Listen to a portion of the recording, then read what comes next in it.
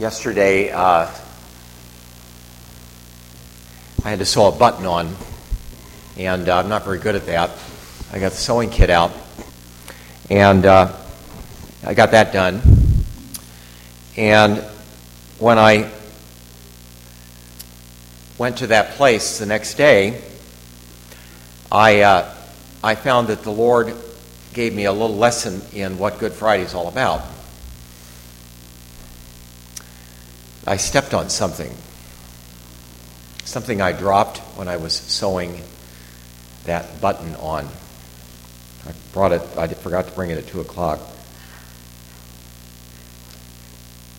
See this? It didn't go in this way. It went in sideways. It was my fault. I would never have stepped on that on purpose.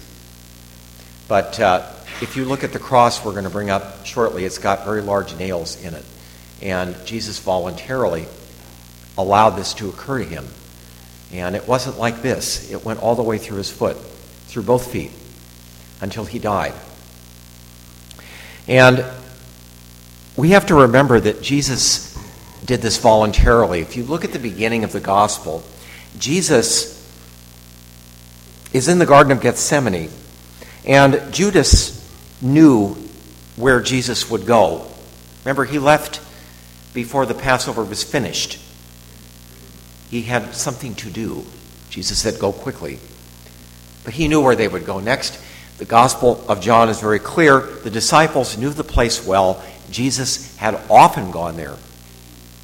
It was an olive orchard in a very prominent location and private. The holy card above me, I picked up myself at Gethsemane quite a few years ago, and it's hard to see the rock there, but that's the one that tradition says Jesus threw himself over. There's only one large rock like this in that area. Jesus came there, as he often did with his disciples. He voluntarily allowed himself to be nailed. And we know this, especially John makes it clear, that when he asks the question, "Who are you looking for?" they all fell back. See, God can't be taken unless he wants to. He voluntarily made himself vulnerable. And he does the same thing in our lives, where we often put him on trial, one way or another. And he voluntarily submits himself to this in order that we might gain, that we might learn, that we might love. And love is always a risk, even for God. The risk of rejection for us and for God.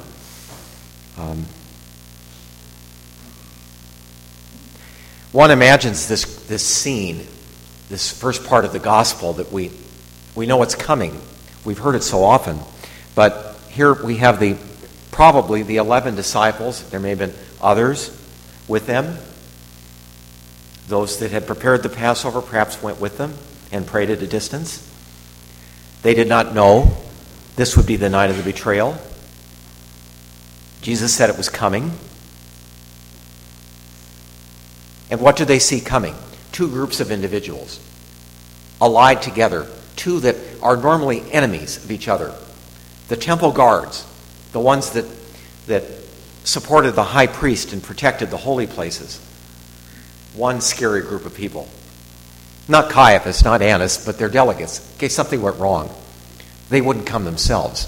They wouldn't be associated with this. Not directly. They were behind it. And then you have a Roman garrison, the occupying enemy. They've come also. They come with torches and lights and weapons. Imagine Jesus. They come with all these weapons. He ends up being bound and led off. But before that, he looks at this crowd approaching him. It's almost amusing. Imagine all those people. And Jesus makes it clear to them that he has the power. He's just not using it. He says, "Who are you looking for?" He knows perfectly well what they're looking for. Caiaphas is looking to kill him. The rest are obeying orders. What is Judas looking for? We don't know. We do know that couple of days later, he hung himself. It's very sad, isn't it? What did the disciples think when they saw Judas with that crowd? Jesus, God on trial. It's chilling. Who are you looking for? This question is the one that John asks throughout the gospel. Who are you looking for? What are you looking for? See, Jesus is going to be taken to the judgment seat, the place where criminals were tried and acquitted or condemned. He's going before the Supreme Court. The whole Sanhedrin will get together in league with the Romans, whom they requested to kill him because they could not. And Jesus, standing on the judgment seat, here is the creator of the world. Here is the Savior of the world. He is on trial by humanity. In a specific time, in a specific place, they didn't know who he was. They did know he was innocent. He was any man. But he was God in disguise. So when we look at this gospel then, last night at Holy Thursday in the evening when I was praying, I couldn't help think about the fact that each of us, I hung on that phrase, who are you looking for? Because I think that our Lord, each of us individually will be at that judgment seat. While we live, this is the time of mercy. Good Friday begins for many of us the novena of mercy. However you wish to follow that, it continues through Mercy Sunday. As long as we live, God is not here to judge us but to save us, but we do have to ask. Sometimes we have to ask forgiveness. We have to show faith. If we reject him in the final rejection, Jesus is our judge, and he himself will be on the judgment seat as the judge. What are his credentials? That he was tried and condemned, and he was innocent, and he was God. I had an interesting book here. I have made reference to this before, but it's got a couple of really good lines in it. Return from Tomorrow by George Ritchie. This man at the age of 20 had a near-death experience. I wanted to share with you some of the dialogue that he writes in this book. I think it took a lot of courage to write this book. He didn't have a very good experience with Jesus, but he got a chance to start over. And he found himself at 20 at the threshold of death, and our Lord was there. And the Lord asked him a question. He said, "What did you do with your life?" This is a 20-year-old. I don't know what I did with my life at 20, but I wouldn't have been enough time, do you think? And he said to the Lord, "I became an Eagle Scout." The Lord was not impressed with this. I'm very impressed with that. I only got up to life. I didn't make it to an Eagle Scout. The Lord said, "That glorified you. What did you do for me? What did you do for others?" That's what I'm concerned about.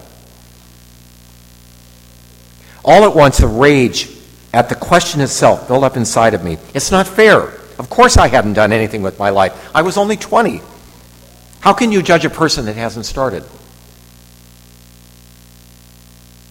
The Lord seemed to say to me, "Death can come at any time. I did not promise you a long life. What did you do with the precious years that you were given?" That's what I want to know. Our Lord himself had only 33 years, remember? Any of you gotten beyond that? What have you done with the precious years of your life? Now we're the ones, the roles are going to reverse here. He said, "Somebody should have told me." It's like coming to the final exam and not knowing the questions. Why didn't you tell me? This man had gone to church. He had not listened. And the Lord said to him, "But I did tell you. I told you by the life I lived. I told you by the death I died. I told you how to live and the value of life." Jesus voluntarily gave himself out of love for someone else. That is the meaning of life. Jesus sacrificed himself as an example for us. all of us know this is the highest form of living. Our Lord